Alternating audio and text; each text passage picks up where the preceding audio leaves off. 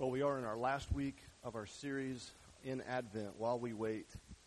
So far in this series, we've looked at the passage of Scripture from Isaiah chapter 11, where we saw the promise of the prophet saying that a vine, a branch will shoot out of the stump of Jesse, and with that will come a new king.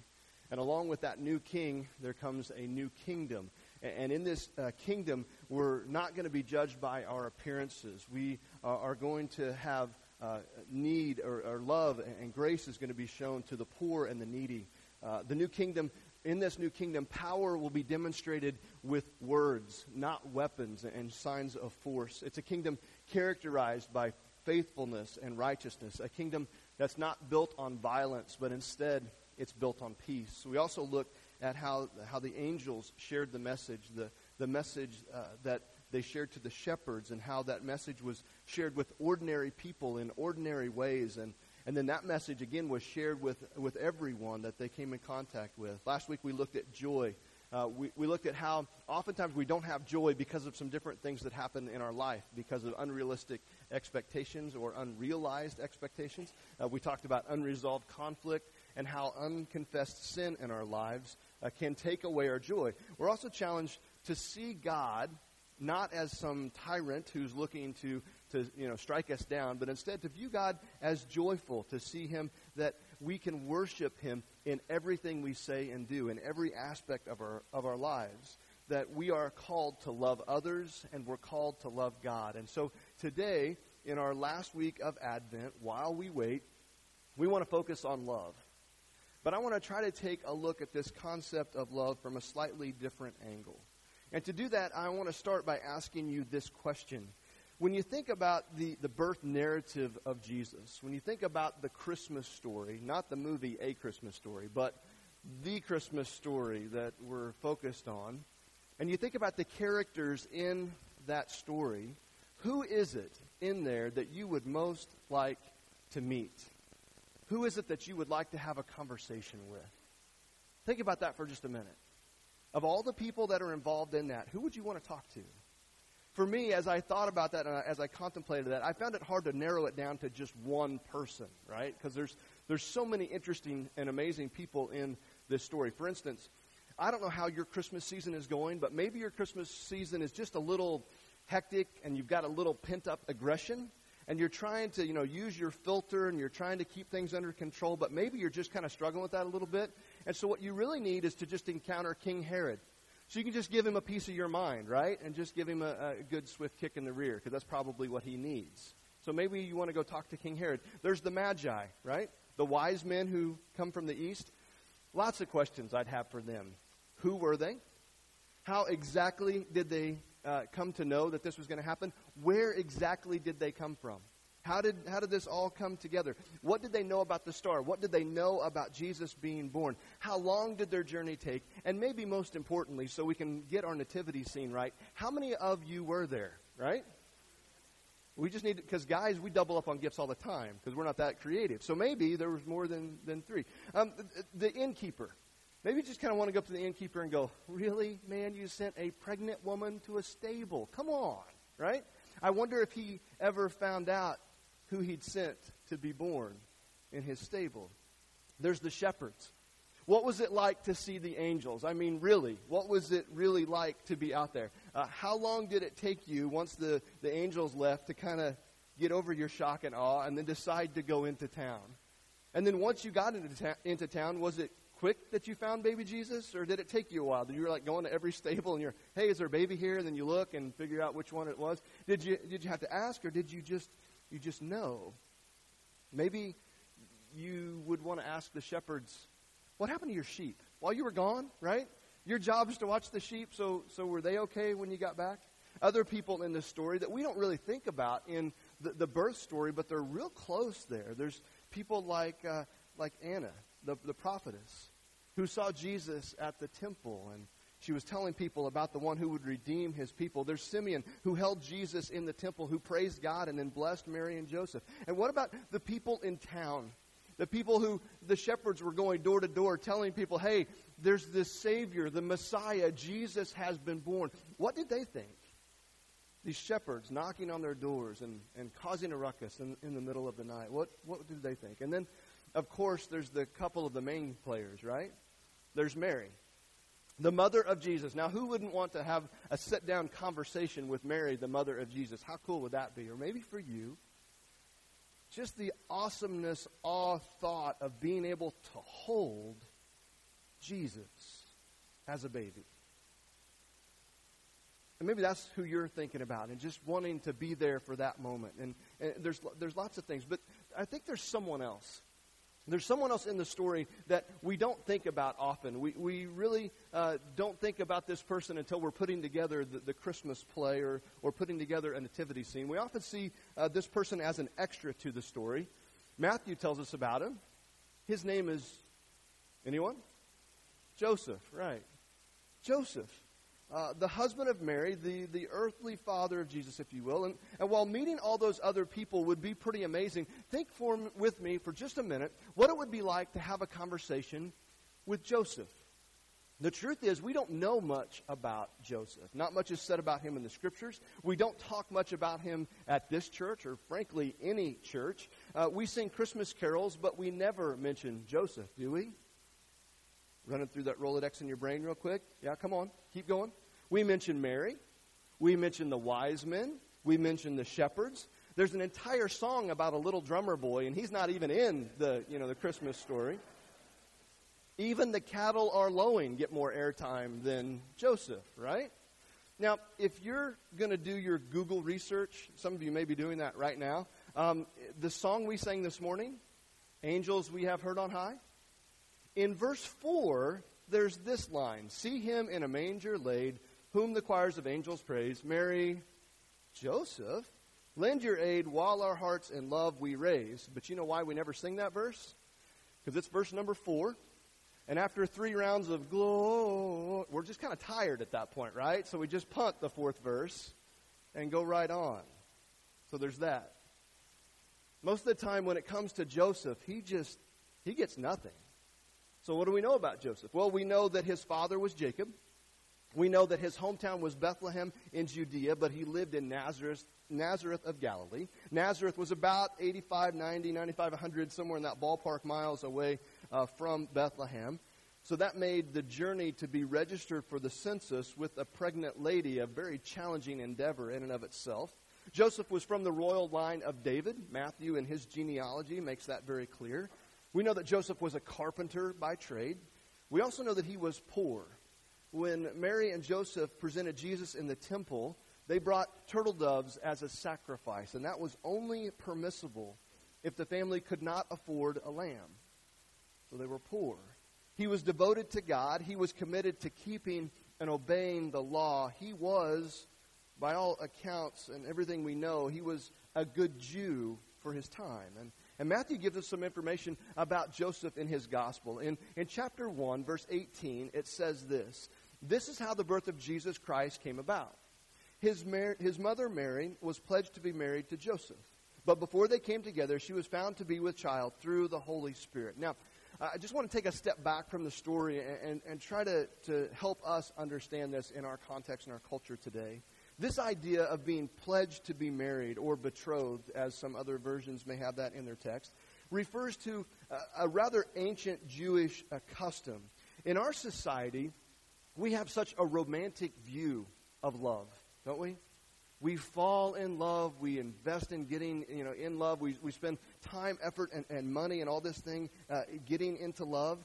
And because of that being our mindset, this idea of being pledged to be married or betrothed is really hard for us to understand. In those days, most marriages were arranged by the parents. Now, some of you parents go, that's not a bad idea, right? And some of your kids are going like, no way, right? I want my parents to have no say in this. But the idea was that the parents would make the arrangements, and they didn't need the approval or the input of their children. They just did it. The two sets of parents would meet. They would draw up the terms of the marriage contract. They would agree upon them. They would sign it. And the man and the woman were legally pledged to be married to each other at that point. And the length of time they were pledged to be married varied, but most of the time it was right around a year. And at the end of this year waiting period, they were formally married, in a public wedding ceremony. Now, if we were to kind of try to figure that out in our context, in our society, if you were to remove from the equation the parents from that situation, then we would call that being engaged, right? A lot of couples get engaged, and they're engaged to be married for a year or longer, but there really are some major differences between then and now. This pledge to be married was as sacred as the marriage itself at the time. The couple was called husband and wife from the time they were pledged to be married, and yet they did not live together. This was not allowed until after the public wedding ceremony took place. This whole idea of this 1-year waiting period was meant to be a time where they could demonstrate their faithfulness and their commitment one to the other. The two people that were engaged to be married or pledged to be married, they would never have been alone together. When they spent time together, there were other people, and not just anyone, but it was family. It was the parents. It was part of the community. They didn't hang out together, go to the mall, or watch TV, or go to the movies. They just didn't do any of that. The families ate together. They worked together. They went to synagogue together. They would interact together. Not just the two that were pledged to be married, but the families would come together and do all of the normal routines of life together. In fact, if the man were to die during that year that they were pledged to be married, the woman would still be considered a widow, even though the wedding ceremony had never taken place. The only way to break the betrothal, that pledge to be married, was through a legal divorce. It kind of takes the idea that we have of going steady or being engaged to a whole new level, doesn't it? And in this situation that Joseph and Mary are in, as they're pledged to be married, Mary turns up pregnant. And Joseph knows one thing for sure. He's not the father. What must Joseph have been thinking? If you try to put yourself in his shoes, what do you think he was experiencing at that time? Anger, confusion, hurt, frustration, shame, embarrassment, rage, disappointment. You list the emotions. He probably experienced them. What did Joseph say to Mary? Have you ever wondered? What did Mary say to Joseph, right? Did she tell him about Gabriel? Did she launch into the, hey, Joseph, you're not going to believe this, but an angel of the Lord came to me, and then he was like, no, just stop it, right? What did he do? If he didn't believe her, could you blame him? I mean, could you really blame him for having doubts? Did he give her the silent treatment? Did he just avoid her? Did he say to her, I can't believe you did this to me. I can't believe you did this to us, to our families. You were pledged to me. We were to be married. I've kept myself for you. I'm already working on our house, a place for us, a place for our kids. We don't know what Joseph said. We're kind of left to fill in the blanks. And so you can kind of take some artistic license and kind of say, I don't know. But if you ask me, I think Joseph's dreams were shattered. I think his world was spinning out of control and he didn't know what to do. Joseph was an observant Jew. I believe he was a good guy. He desired to be obedient to God and live according to the law. And under the law, he had the right to divorce Mary for unfaithfulness. But I think in this is where Joseph's character really starts to shine through, and we really see what type of a person he is. And the text doesn't say this, but so I'm reading into the text, all right? But I believe it was because of either his love for God or his love for Mary or a combination of both, that even though he had the right to divorce her and to do whatever he wanted to her because of his perceived unfaithfulness from her to him, his love covered her shame. Look at what Joseph decided to do. In verse 19 it says, because Joseph, her husband, was a righteous man and did not want to expose her to public disgrace, he had in mind to divorce her quietly. You see, a Jewish man at that time could go get a divorce one of two ways. He could go to the judge at the city gate and he could publicly announce what he wanted to do. He could lay out his case and the whole town and anyone could come and it would be a very public spectacle and he would be granted a divorce. Or you could go kind of the exact opposite route and you could find two witnesses, present your case, and be granted a divorce.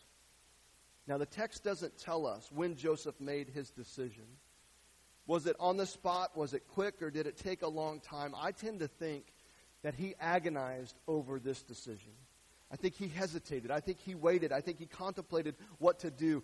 Do I go through with the wedding ceremony anyway, which would have been a huge disgrace on him and his family? What will my parents think? What will our families think? What will the people in town think? Do I divorce her? If so, what option do I choose? What do I do? I think his world was just really in turmoil. The text tells us what he decided to do. He chose the more discreet option, to divorce her quietly, thus protecting not only himself and his family, but Mary and her family. And I think late at night when he stared up into the darkness, he finally drifted off to sleep, and then it happened. He had a dream. And in this dream, the angel came to him, and God spoke to him through the angel.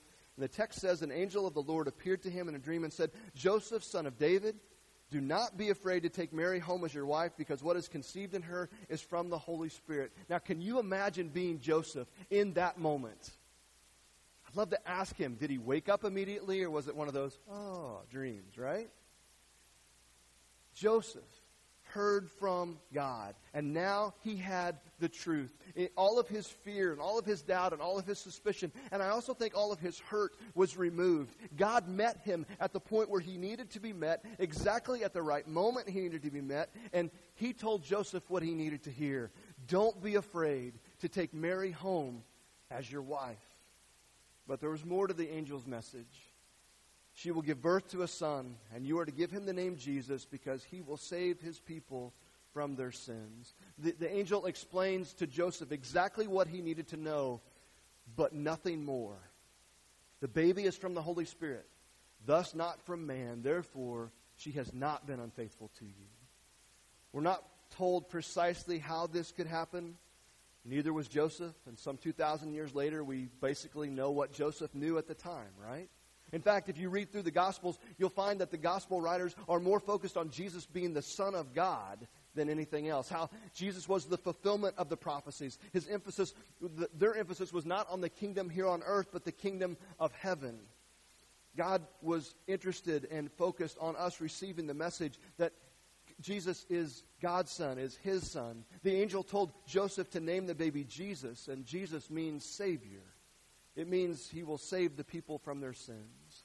An amazing message that, while short, it was sufficient for Joseph, because look at what Joseph did in verse 24. When Joseph woke up, he did what the angel of the Lord had commanded him and took Mary home as his wife. But he had no union with her until she gave birth to a son, and he gave him the name Jesus. I want you to see what I think is a demonstration of love by Joseph in this entire situation, in everything he did. He demonstrated his love to God by desiring to uphold the law. He had been what he had perceived to be wrong. His pledge to be wife had been unfaithful, and he wanted to honor God in his commitment, and so he had in mind to uphold the law. Then he demonstrated his love for Mary by taking Mary home to be his wife. He demonstrated his love by having no union with her, thus protecting the miracle of the virgin birth. He demonstrated his love by naming the baby. And that's a big thing that we really don't have time to talk about this morning, but he named the baby. He named the baby Jesus, and he took him into his home as a legal son. And here's the thing about love. True, genuine love is always going to cost you something. It's always going to cost you something. For Joseph, his demonstration of love cost him his reputation. It cost him ridicule and shame. It cost him the opportunity to start out life as he had planned and as he had dreamed. It cost him the place in his town and in his family and in his village. It cost him a place of position. It also cost him his identity in the life of the firstborn in Jesus. You see, Jesus was often referred to as Mary's son, right?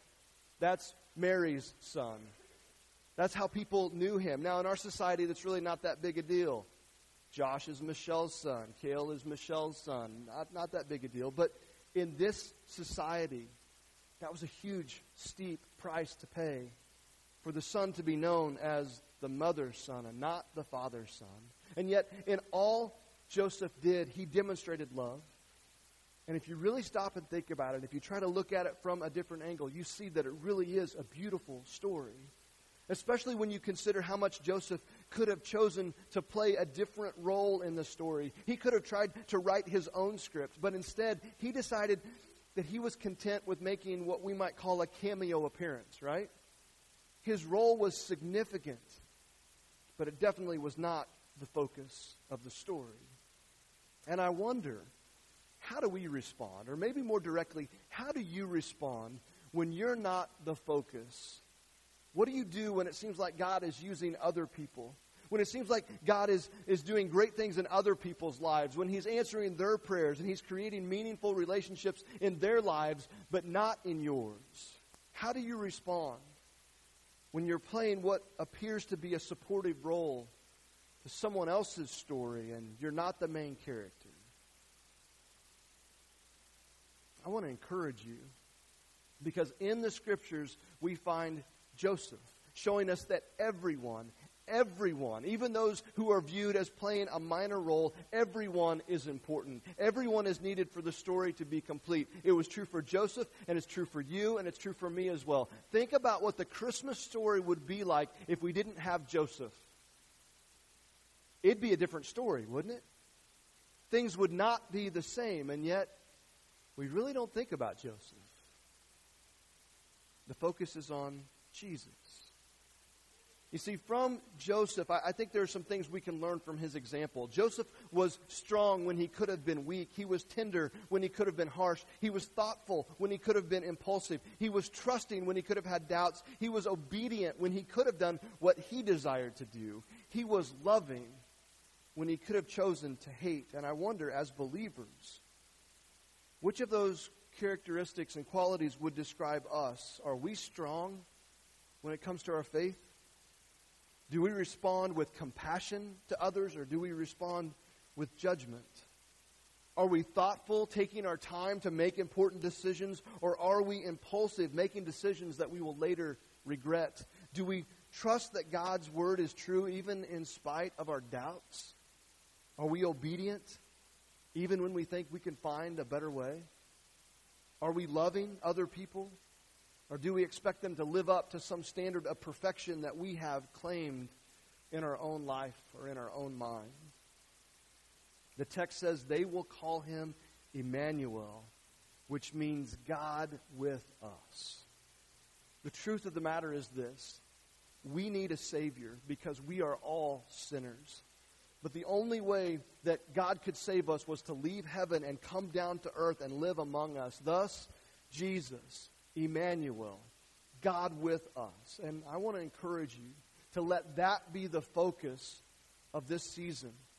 And not just this season of Christmas, but for that to be the focus and your reality each and every day of your life.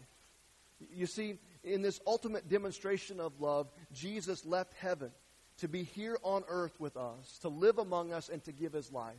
And that's why every week we demonstrate his sacrifice through communion. We take time to pass the bread and to pass the cup. We take time to allow you to reflect on what Jesus has done for us. We realize that Jesus, as he came to earth, it cost him something. And for him, it cost him his life. And he gave it for us on the cross so that we could have hope, so that we could have peace, so that we could have joy, and so we could experience his love in a very real, practical way each and every day of our life. He paid the price for us. He paid the price on the cross. It's why we celebrate communion. It's why we pause. It's why we reflect. It's why we celebrate and remember. Advent, while we wait, we're in the already but not yet. We view the manger in the shadow of the cross, and we see what Jesus has done for us. And so this morning, we want to invite you to celebrate, to remember, to know that God loves you and that he paid the price for you, and to celebrate that through communion.